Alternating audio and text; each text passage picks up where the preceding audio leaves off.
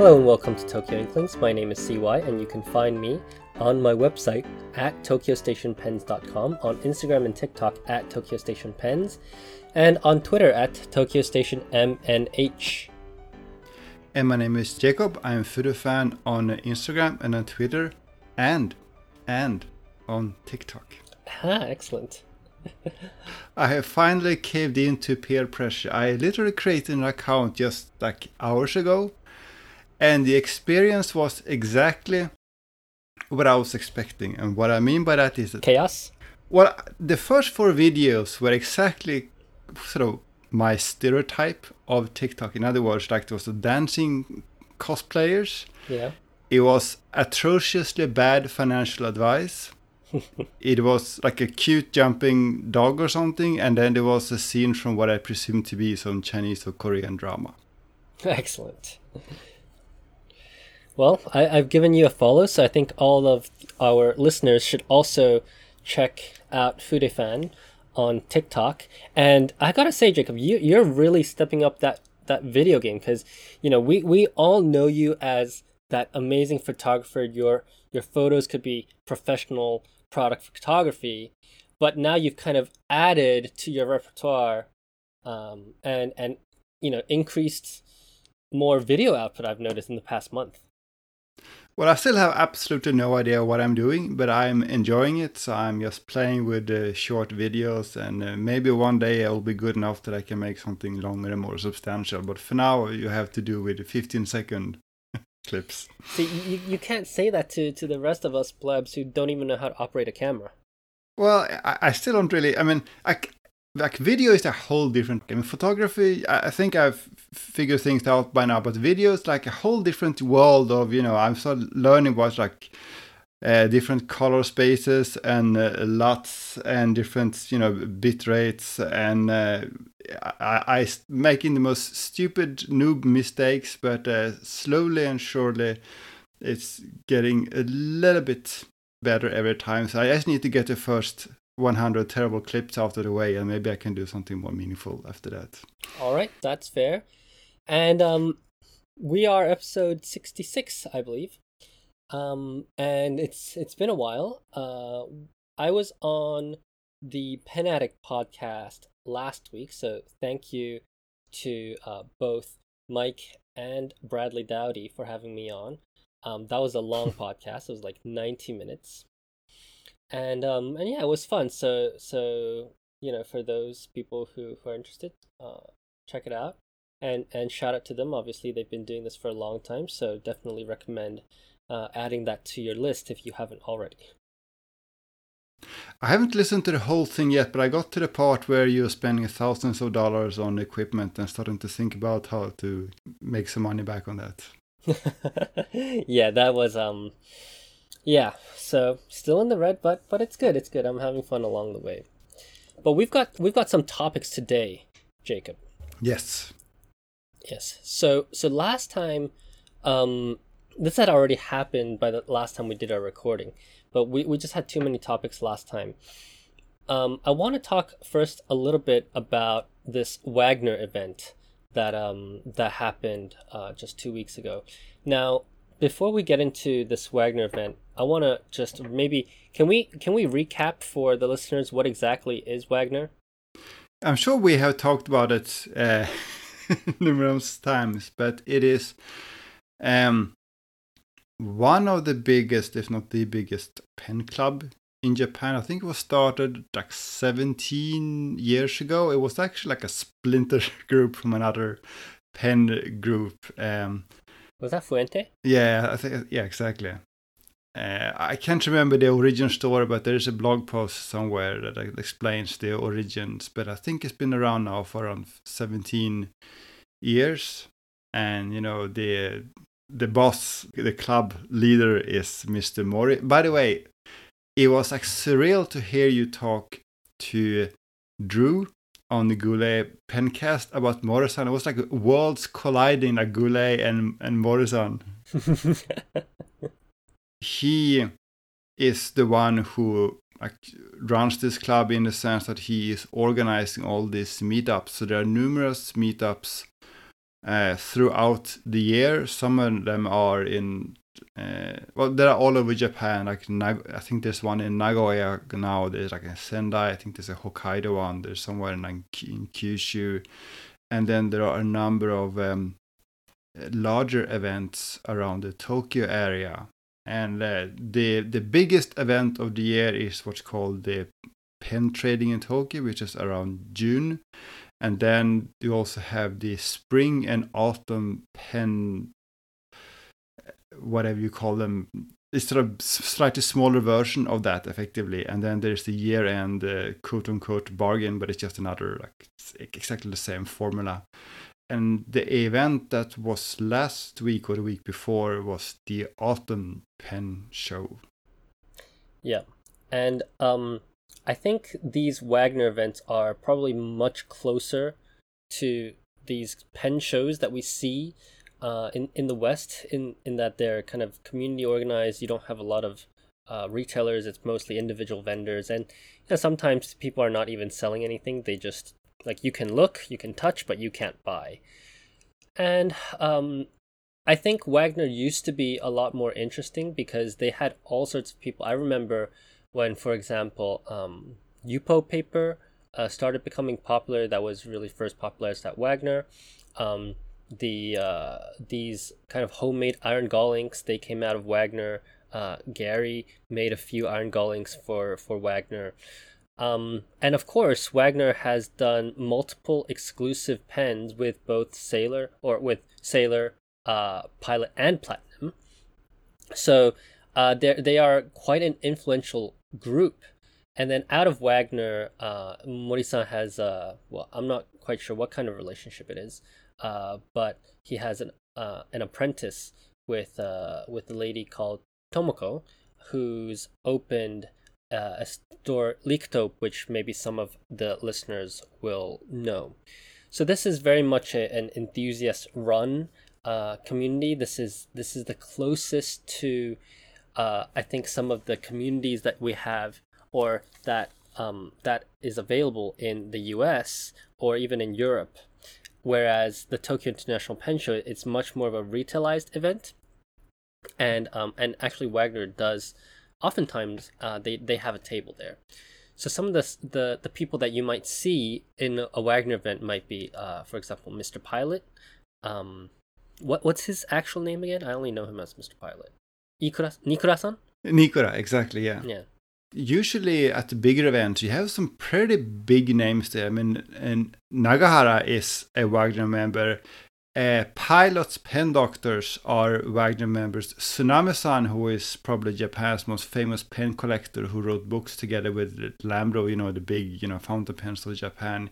He is a Wagner member. It's basically like the celebrities in the pen world, pen community in Japan. They're all Wagner members. I mean, Betchori is also a Wagner member, for example. Yeah. But I think those names that you just listed out, they used to come to Wagner much more often than now. So I think the past few times that we've been, it's mostly been Mori-san and then some others. But like, I don't think I've seen Nagahara-san at a Wagner for years.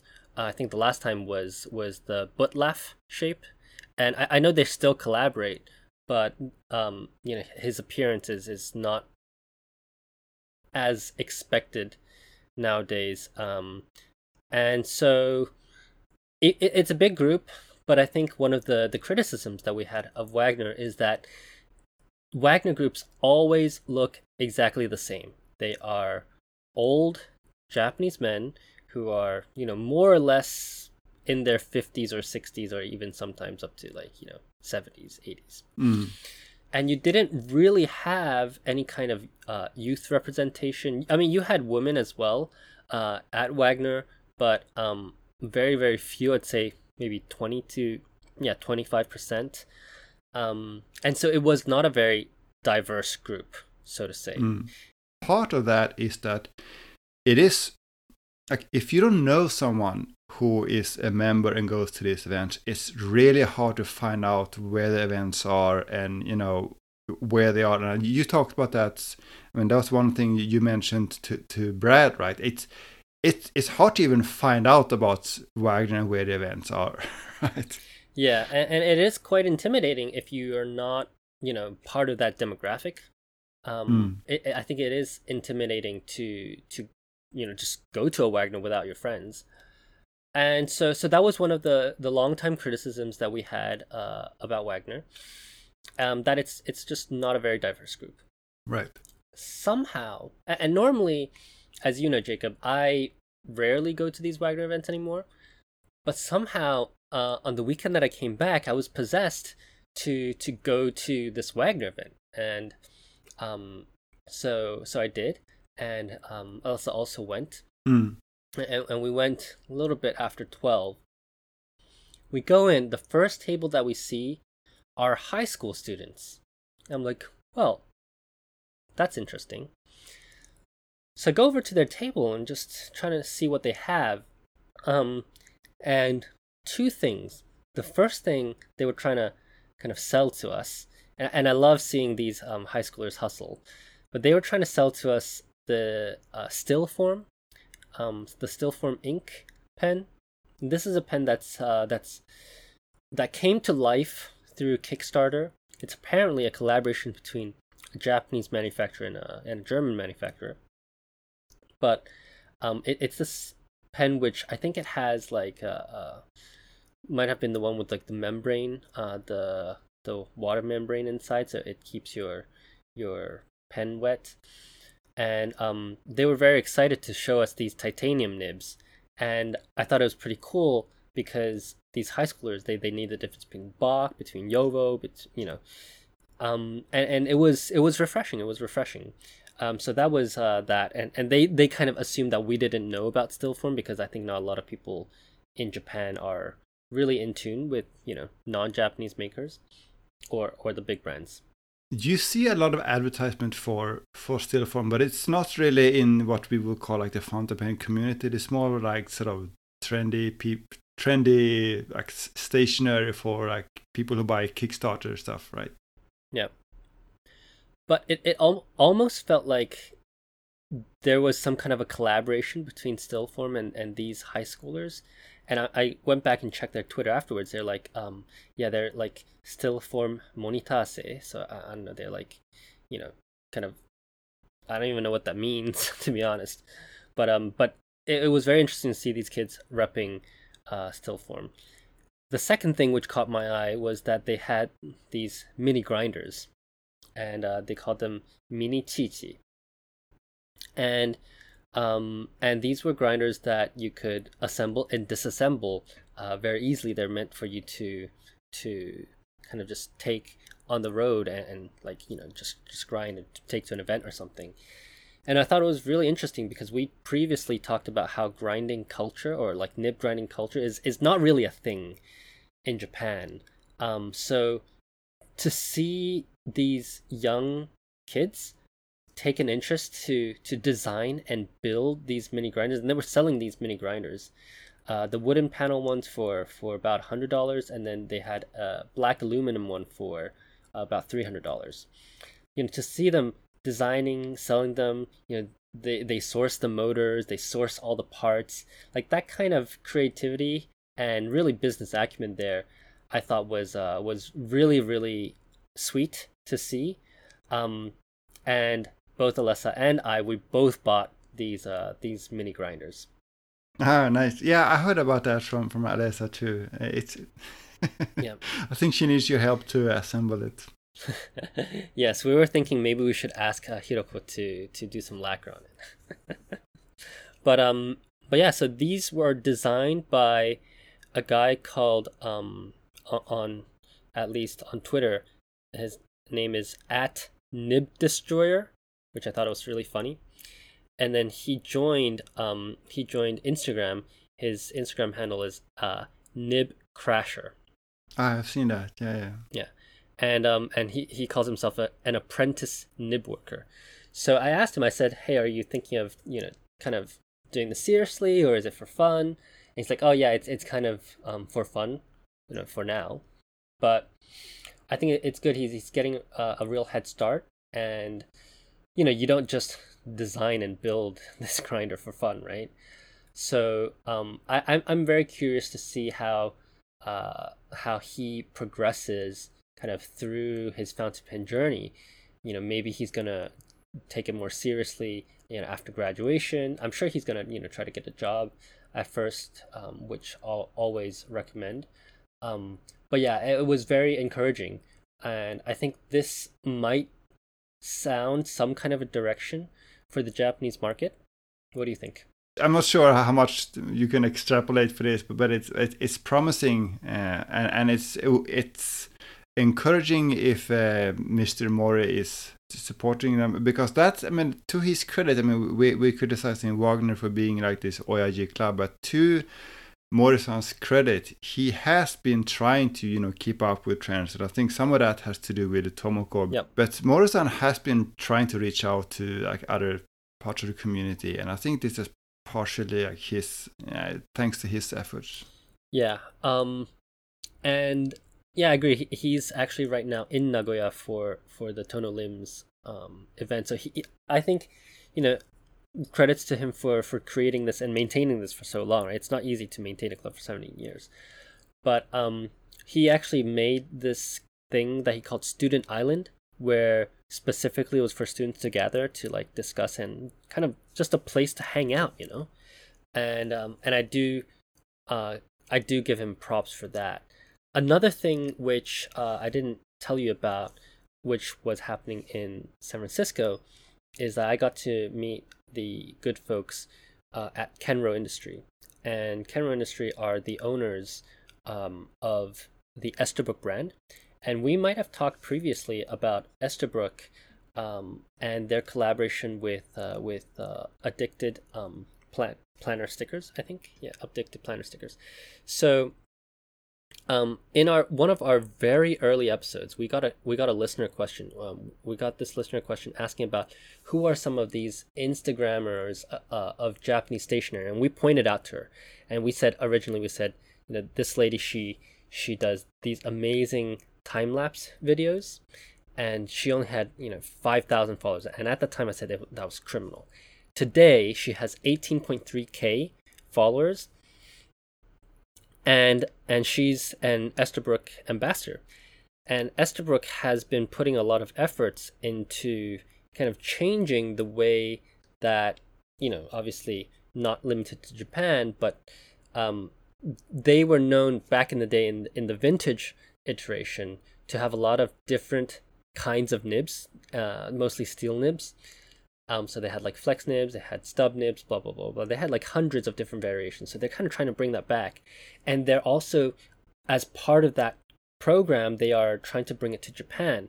So they are sending Addicted planner stickers, these special grinds. So she's got the journaler, she has the needlepoint, and what they're doing now, what they did at San Francisco Pen Shows, they actually went over to talk to Nagasawa to try to get these guys, I know they talked to Itoya as well, to try to get these guys more on board with these custom grinds and custom nibs, and maybe with a bigger push from an official like pen brand.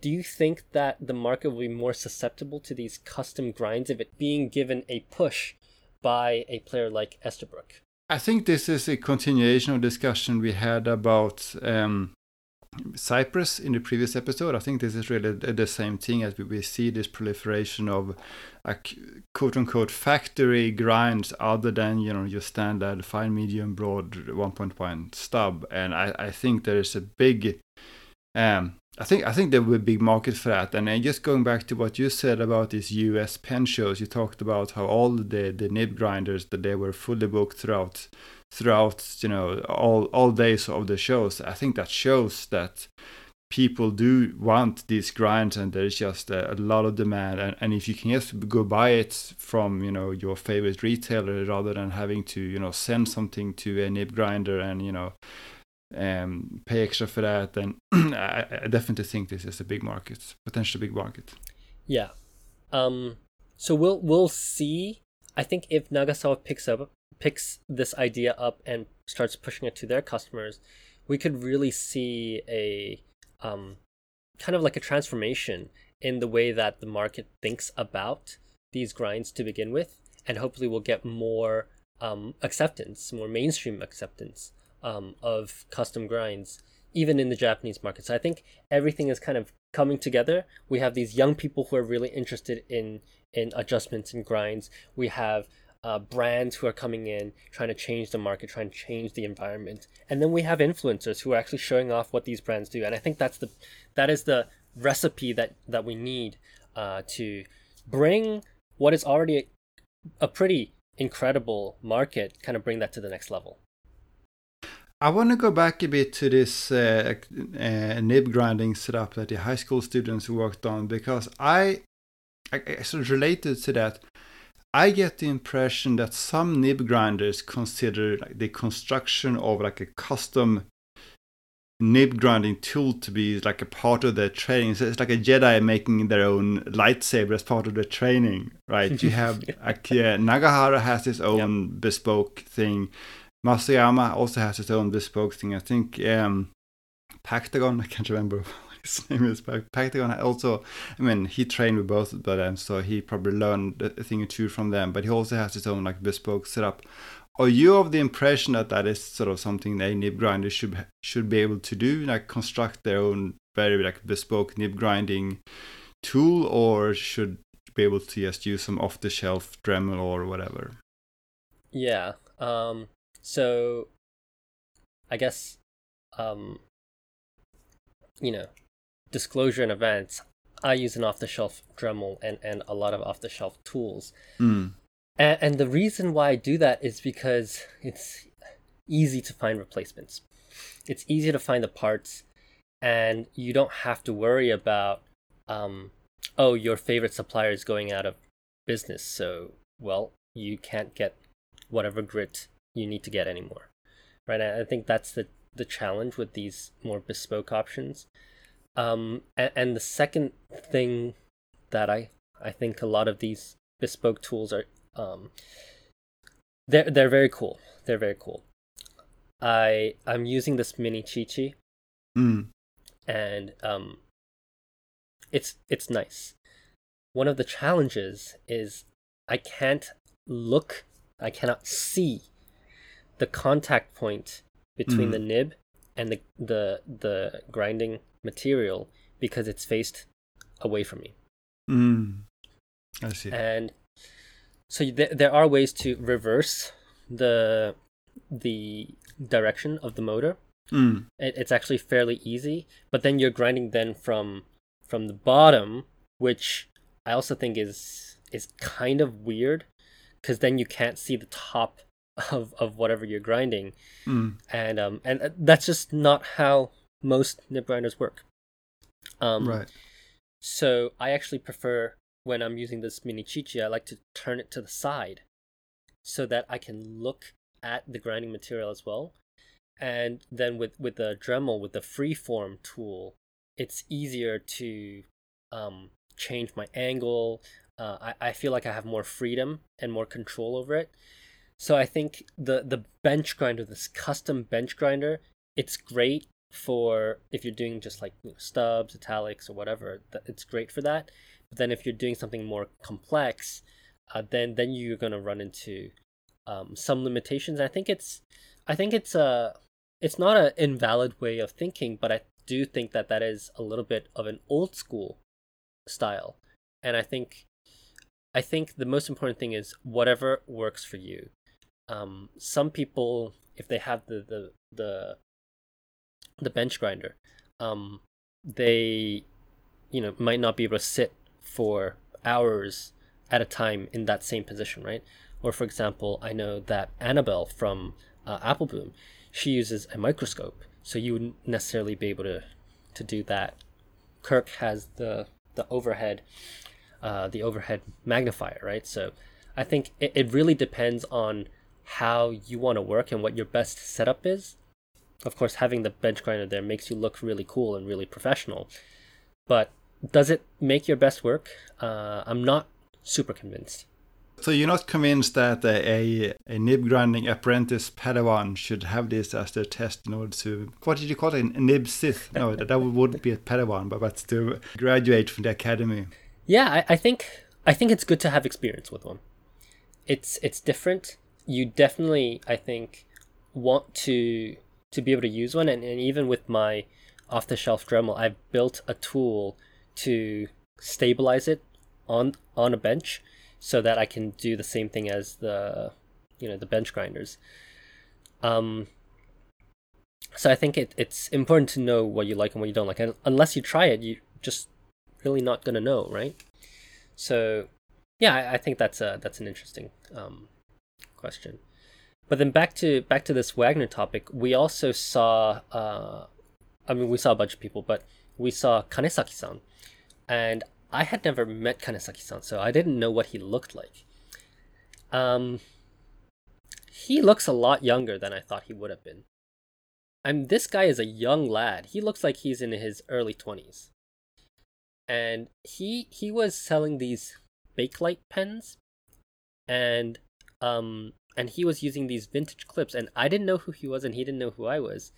So we kind of did that awkward dance of like, oh, do you know about Bakelite pens? And I'm like, yeah, I know. By the way, who made these clips? Where are you sourcing them from? And like, oh yeah. And then after a while, we kind of, realized, or I realized who he was. And I was like, oh yeah, Kanesaki-san, a big fan of your work. And Alessa ended up getting a pen from him. And hopefully we'll be able to do an interview. So he doesn't speak the greatest English, and Alessa doesn't speak the greatest Japanese, but somehow we were able to communicate through that. And I think we're going to try to do an interview with him once he gets back from the US.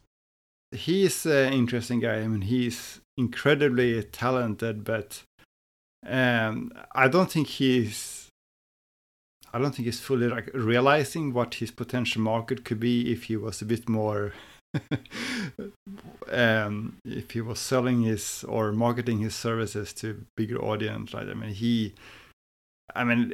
He could probably, because I asked him before, if you remember back at Tips, I asked him, like, if I had like a custom Urushi and I wanted to turn that into like a Japanese eyedropper Inkidomu, could you do that? And he said, yeah, no problem, just send it over, right? I think there's a lot of people overseas, especially in your SF pen community, who would love to have that, but they have no idea how to contact him, and he doesn't really make it easier to reach him, right? Maybe that's what I should do with my custom Urushi. I think that could be very interesting. Anyway, that's I thought he was really generous with his information and with his time. We sat and we talked for like how it felt like hours, but I think it was like 45 minutes. He was showing with some of his friends one of them has a cafe in Ginza, only seats 3 people, so we have to call and make a reservation in advance. But yeah, it was one of the more interesting Wagners. I saw Fuji-san of Eurobox. He bought a pen that I wanted to buy, so no hard feelings. Whoever gets there first, gets first dibs. But yeah, it was really one of the more interesting Wagners, and I'm really glad that I ended up going. Yeah, those events are really like hit and miss, right? Sometimes it's hard to predict in advance, but sometimes you have all of the interesting people are there and a lot of tables, and it's also like sometimes you go to Mr. Pilot's table and it's just the same stuff he's been selling for the last 3 events, and sometimes he's like a chock full of all new kind of exotic pens that you haven't really seen before, right? So it's really hard to predict in advance. But the thing is, you have to pay your 2,000 yen before you know, right? Yeah. And all in all, there were 5, I guess 6 if you include Kanesaki-san, but he wasn't doing nib grinding at the event. But excluding the high schoolers, you had 5 to 6 nib grinders at the event, and that's a lot for like a 50 to 100 people event. Probably even less than 100. And usually the nib grinds at Wagner are really cheap. Well, I mean, in a way you're partially paying for it with the entrance fee, but once you pay those 2,000 yen, the nib grinds can be quite affordable. Yep. Whereas the quality, they have this exam that you have to take. I don't know the contents of the exam because I never bothered taking it. But going back to this high schooler, he says he's, working to pass this exam, and then once he passes this exam, then he's gonna start charging people. But I asked him, hey, are you interested in showing at these like pen shows or pen events? And he says, once I pass the exam, so he's really focused on passing that exam. So who made up this exam? I have no idea, but I'd imagine that Mori-san has some kind of a hand in it, right? Because I can't imagine any nib grinders at Wagner making that much money, because you have to pay, I think, like 5,000 yen if you're a quote-unquote vendor, right? And there's a cap on how much you can charge for a nib grind at Wagner, which is like 1,500, 2,000 yen or something like that, right? So you have to be working very hard to make any kind of money at those events. Whereas, as we already mentioned last time, people like Pen and Message and Nagahara, who I think they charge fairly similarly, they charge a lot of money, right? It's like $80 for a cursive attack. Obviously, the exchange rate is different now, but they are not cheap. Yeah, Nagahara is different because he's the biggest name in the industry, right? Pen and Message, I don't know, maybe he has a good reputation, but it might be that he just considered like a add-on when you're buying a pen from him. I know a lot of Kansai people go to the store specifically to get, stuff repaired or stuff ground. So I think he does have quite a good reputation. Well, we have one member in our Tokyo community who's a big fan of Pen and Message. That's right. All right. So next topic, moving on. I think let's go with the events theme. We had, of course, the Maruzen event. We mentioned that there are obviously Shikura pens. That's a huge draw. They had new ink. This year they did the autumn event in a slightly different way. They staggered the event. So first was the Marunouchi event, and then like a week later they did the Nihonbashi event. We mentioned that these Shishikura pens, it almost feels like it's more and more difficult to see how appealing these pens would be, unless you see them in real life.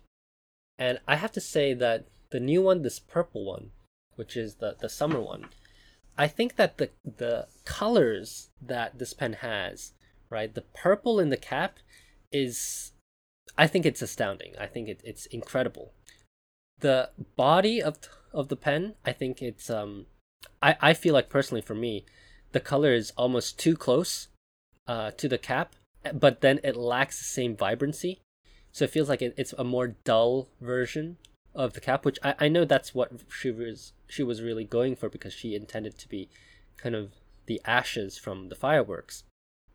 But I feel like she could have either benefited from, A, it just being the same color, or B, having a bigger contrast with the cap. But that's a personal taste thing. I think obviously these pens are still, very great pens, and the inscription looks a lot better in person. I think the lemon one was a bit more interesting, only because the color combination was a bit more unusual, and I really liked the nib engraving on the lemon one in particular. As you mentioned before, the cap is a bit too dark. I think it's a strange combination, but at least it's unusual. So I mean, bonus point for that.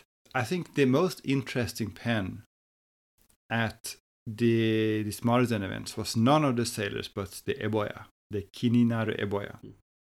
Was that the Nihonbashi one? Yes, exactly.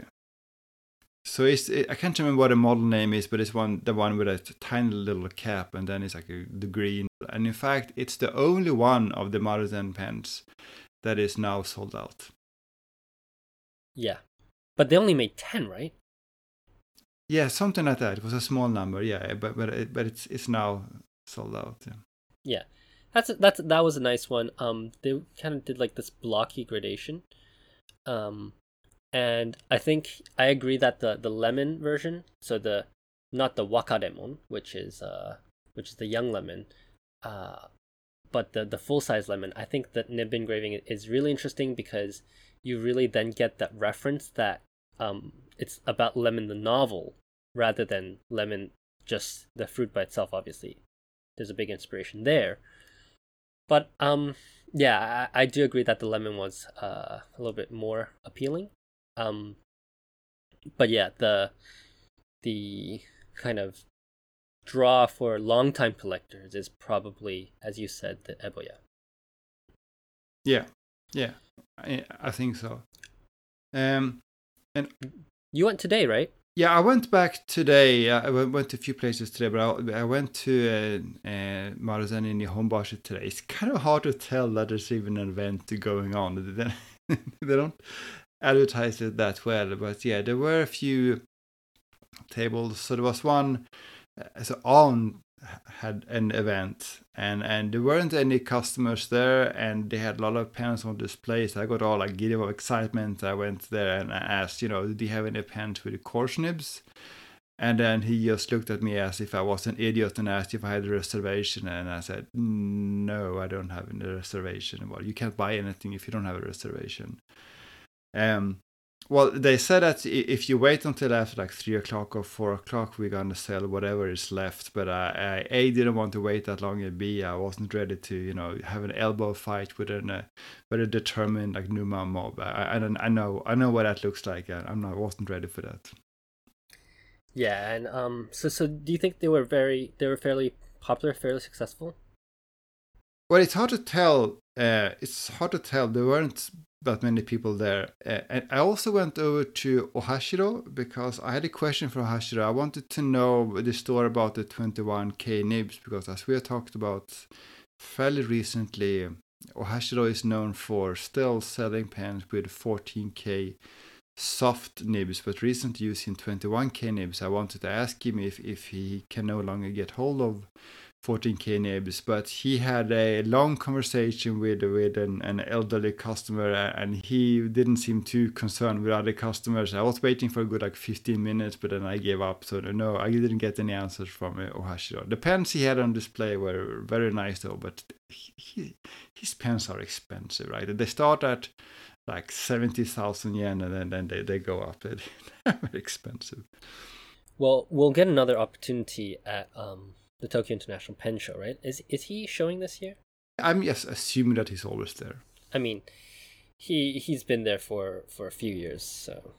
Because that's sort of his whole business model. I mean, he is occasionally selling a few pens online, but I mean, his commitment to online stores is that it's similar to Bungokan Kobayashi, right? Like every few months they put a few online, but that's not really how they sell. They have other means, and in case of Ohashiro, it's mostly about going to these events. He goes to pretty much every event.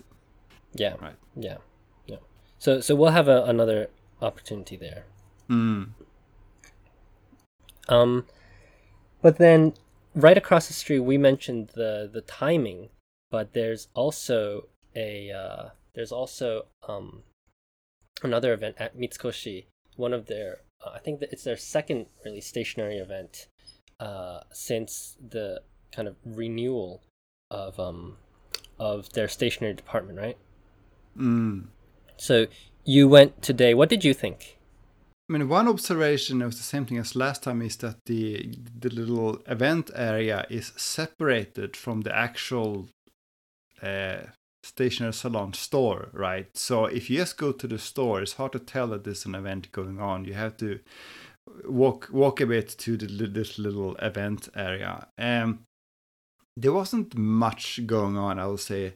And I think you mentioned when we looked at the Instagram post announcing the events, it looked a bit Bungo Joshi like, and I would say that it was true. This sort of mini, micro Bungo Josh in the sense that they were selling some stamps and some stickers and some washing. You had sort of, some people looking at that. It wasn't hugely crowded, but maybe because this was not the first day of the event, maybe there were more people there before.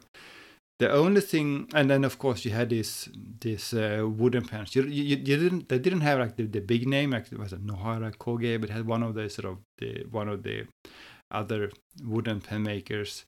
But then of course they had Toyoka Craft, and they had announced, I think, prior to the event that they would have this custom event exclusive, like dark blue pen trays.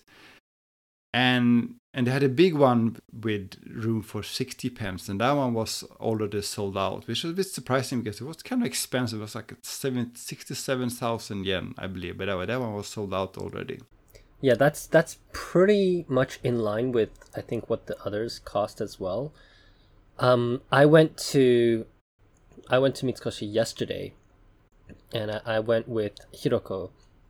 So, I guess, spoilers, there's going to be a collaboration between them soon. How soon? I don't know. But that is the plan, to have some kind of collaboration between Toyoka Craft and Hiroko. And one of the interesting things that that Yamazaki-san said to Hiroko was that he was, I guess, as insistent as a Japanese kind of person speaking Japanese to another Japanese person can be. He kind of strongly suggested that he would very much like for Hiroko to keep just any part of the box at all, but not lacquer over a specific part. So it can be like a small part, but he said he would love to see like a design where there's at least one small part of the tray or the box or whatever it is where you could see the grain of the wood. And he said that it's because a lot of effort is put into keeping and maintaining that beautiful grain of the wood, and he said that a lot of customers appreciate that particular aspect of Toyoka Craft. So for him personally, he would like to have just any part where you could still see that graining of the wood. So I thought that was pretty interesting, how something that I might not have noticed, he kind of, it was like a source of pride for them. That makes sense, but it sounds like a bit of a challenge for Hiroko. I mean, the obvious thought would be even just use transparent lacquer, but as we have talked about numerous times, transparent lacquer is not actually transparent. It has, for a while, it's going to have this brown, translucent color, right?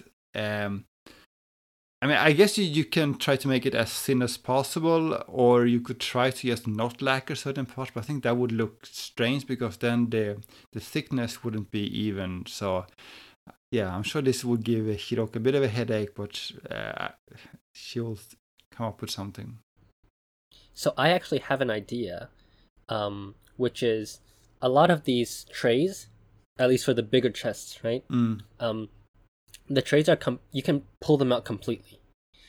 So my idea is, what if she lacquered the box but not the tray, so that the tray keeps the wood grain, and then you'd have a contrast between the wood tray and then the lacquered box. I think that would be interesting, and it would, keep in the design, and you're not just gonna have a tray, right? Like the tray clearly fits in the box.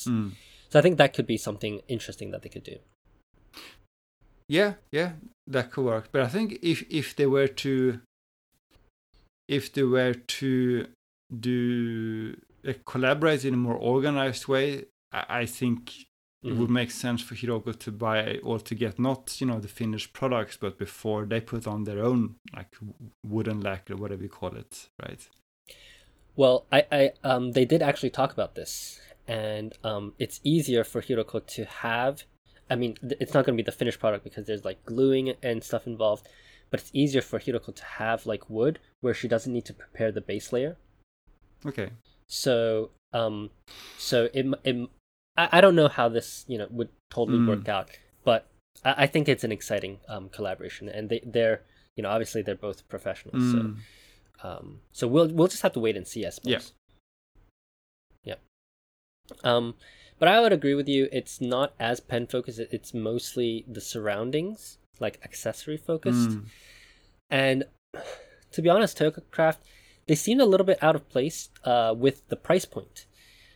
However, the people that I saw going to the fair, and not just our group, right, but there was like a couple other groups, they went specifically for Toyota Craft. So I wonder if they're gonna if Mitsukoshi is gonna get any hints from this event, and maybe improve the next version of it, maybe with they don't have to, what I'm saying is they don't have to fear the high price point. Well, I will say, if anything, Toyota Craft seemed to be the only vendor that was not out of place at Mitsukoshi, because they're like the stereotype of a Mitsukoshi, or in general like a department store customer, is an elderly, like well-off person, right? And it was exactly your stereotypical department store customer that went and looked at Toyota Craft's products and bought them. Some bought them fairly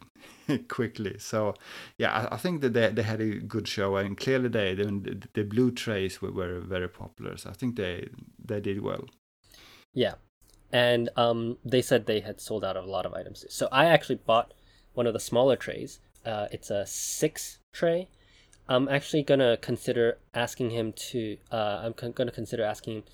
Making me either like a 5 tray or a 7 tray, because if you have 6, it's harder to arrange the number of pens that you can put in the tray, because it doesn't look even. You have to put an even number of pens in. So yeah, we'll see. But I'm very happy with my purchase. I was so happy that the 60 pen one was sold out, because that was the one that was most appealing to me. It was pretty expensive, but that was by far the most interesting one. So if it had been available, it would have been a hard choice for me. So I'm glad. Yeah. And the handles on that one is incredible. And apparently it's more expensive than the regular one, not just because of the paint, but because that one uses like Japanese hinoki, which is apparently more expensive than whatever imported tree they use for the standard products. Yeah. So I did ask why they've stopped their collaboration with Kingdom Note. I asked exactly the same question. We probably got the same answer.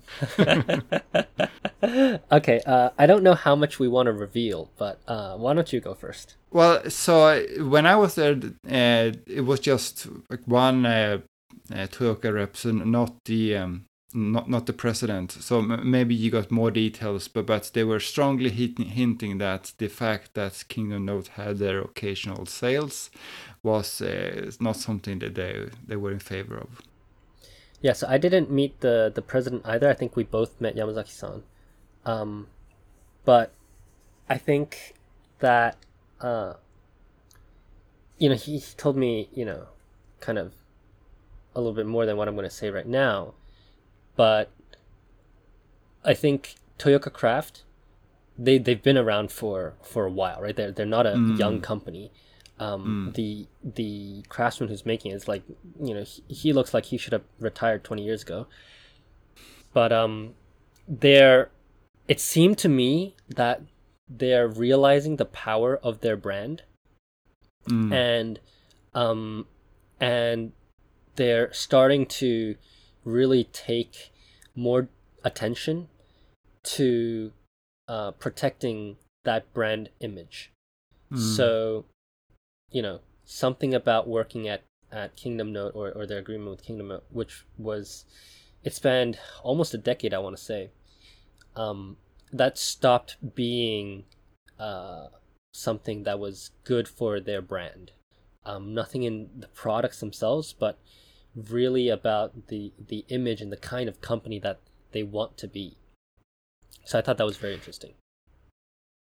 Yeah, but I think, my interpretation of that is also that it just wasn't really a good fit, because it is true that Kingdom Note has products on sale every once in a while. It's usually around the end of the financial year that they want to get rid of like unsold inventory, so they put a lot of stuff on sale. But you don't, in general, you don't offer a discount of your best-selling products, right? I mean, there may be some exceptions where you have teasers, you want to get people into the store, but in general, I would say you wouldn't offer your best-selling products at a discount. You would.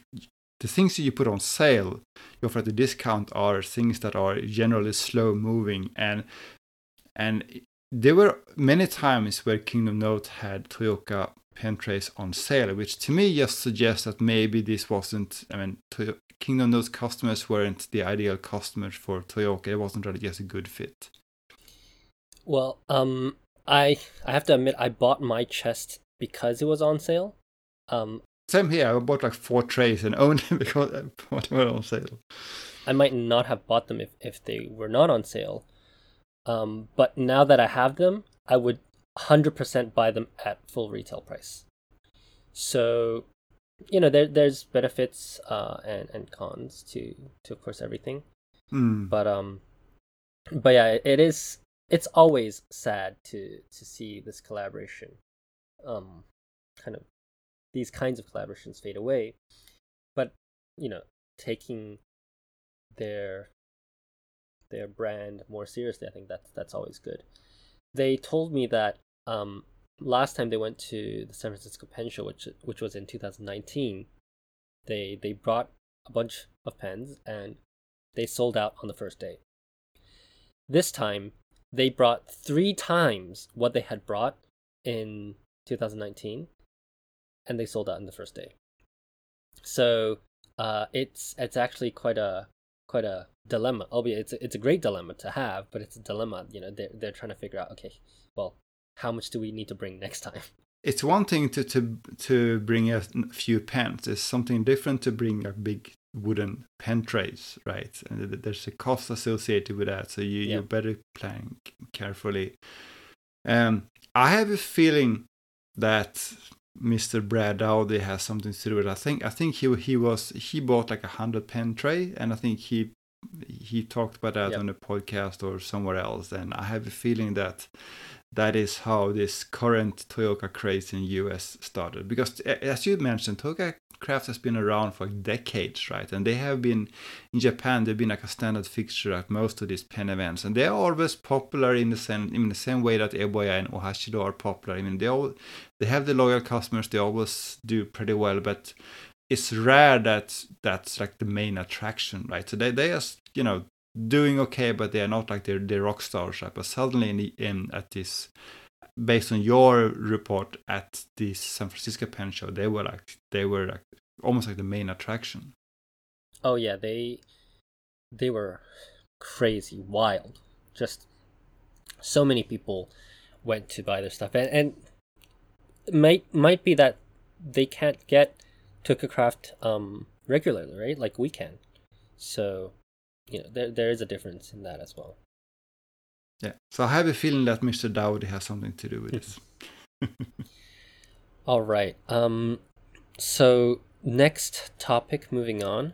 I want to talk a little bit about paper, because we talked in a previous episode about Hobonichi 2022, and I think you mentioned that there was this announcement that they were not going to use Sanzen paper for the 2022, or rather for next year's planners. They were going to use what they called like the same old, or like the standard, whatever paper they have used in the past. And we were talking about that. We were wondering whether that means the number 7 paper or the number 9 paper. And the argument in favor of the number 7 paper is that is what they have been using in the past. The argument against it is that, as you pointed out, that paper has been out of production since late 2019, so it seems surprising that they will just find like a big stash of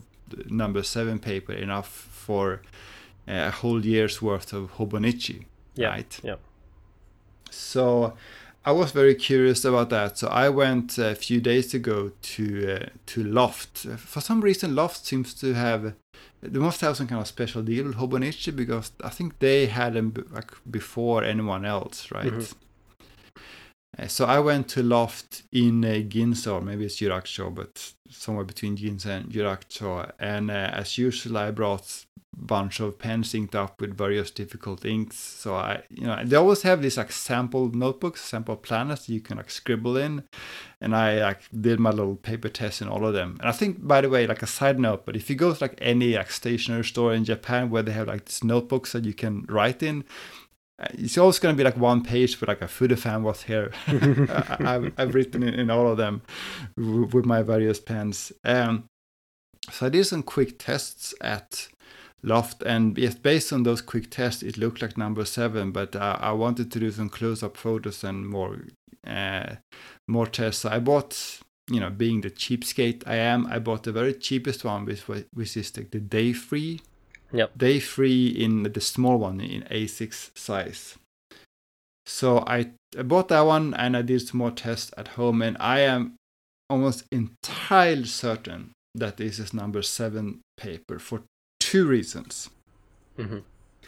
The first reason is that there's this one ink, we talked about that before, but there's this one Kakimori ink that behaves noticeably different on number 7 paper and number 9 paper. So on number 7 paper, it is this like vibrant red, and like the edges are all smooth in the sense that there's no feathering, and because the ink doesn't get absorbed into the paper, it starts pooling, and that gives you a little bit of sheen once it dries. While on the 9 paper, it looks lighter and less saturated, so basically like more washed out because it gets more absorbed, and also because it gets more absorbed, you get a bit of feathering, and you get basically no sheen. So I always have some number 7 paper and some number 9 paper for testing. So I inked up a pen with that difficult ink, and I tried number 7 paper and tried number 9 paper, and I tried the Hobonichi paper, and I would say the Hobonichi paper behaved exactly like the number 7 paper in that it was vibrant, it was smooth, and you had sheen.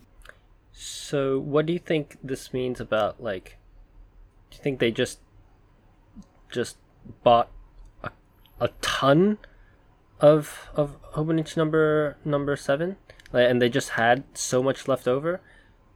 I'm not sure. I would love to know the answer to that question. I genuinely don't know. My suspicion is that I think it's more likely that they just had their own inventory rather than that, Sansen had some secret stash that you could buy only if your name is Hobonichi. I think it's more likely that Hobonichi had their own, just for like business continuity, basically, like they had enough paper. Yeah. By the way, this is super geeky, but there's one more test you can do to tell 7 and 9 apart.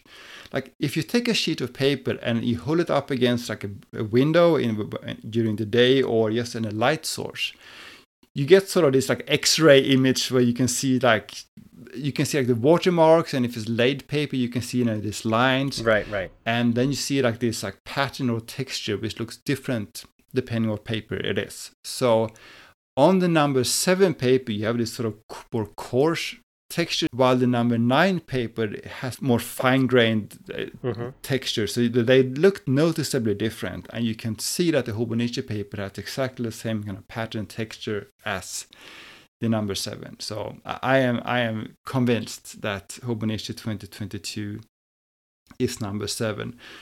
Just one more thing about that, which people might not realize, but in addition to planners, Hobonichi actually also sells notebooks. This is a bit confusing because they have this, as we covered like 1 year ago, they had this Hobonichi Noto. You remember that one? This staple-bound, cheap, like campus-like notebook. Yep, I remember. That's definitely not Tomoriva. That's some cheap, like campus-like paper, which is kind of okay, not very like Instagrammable, but if you're going to take notes, then that's fine. But they also sell this thick paper, thick notebooks that basically looks like a Day 3 or like a Hobonichi A6, but it's just grid paper. That's like Hobonichi, Hogan Note, I think it's called. Yeah. That one, which is like 900 yen for A6, is also Tomoe River. It's the same paper as in the planners, and it's cheaper than the planners. And if you are in number 7 hoard mode, yes, get some Hobonichi notebooks. And I found I guess this goes back to the planner, but there's a product called Hobonichi Weekly, and it's this super slim book, and it's just the weeks. There's like no individual day pages. It's just the weeks, and I'm hoping to try to use that. Hopefully that will be more successful than my past 2 years of Hobonichi. But that should also be Tomoe River 7. Yeah. By the way, did you buy Hobonichi Planner to actually use as a planner, or did you just buy it because you wanted to test the paper? I bought it to use as a planner, as I did in the past 3 years. I've not been very successful with it. That's the same problem I have. Like the January pages are almost full, and the February pages are not as impressive, and then the March onward are empty. I think I just need to understand how to use it. It's just it's just a matter of knowing how I want to, really use these products. Yeah, I think you have to get used to it. And for me, I mean, for like appointments, events, I much prefer a Google Calendar. I mean, to me, if an appointment isn't in Google Calendar, then it doesn't exist.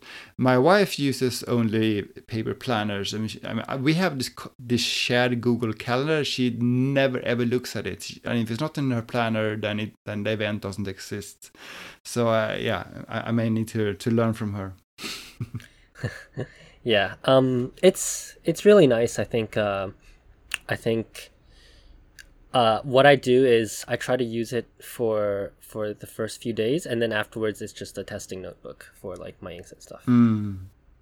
Yeah, I think that's how many people end up using Hobonichi, especially after, as you say, after the first few months.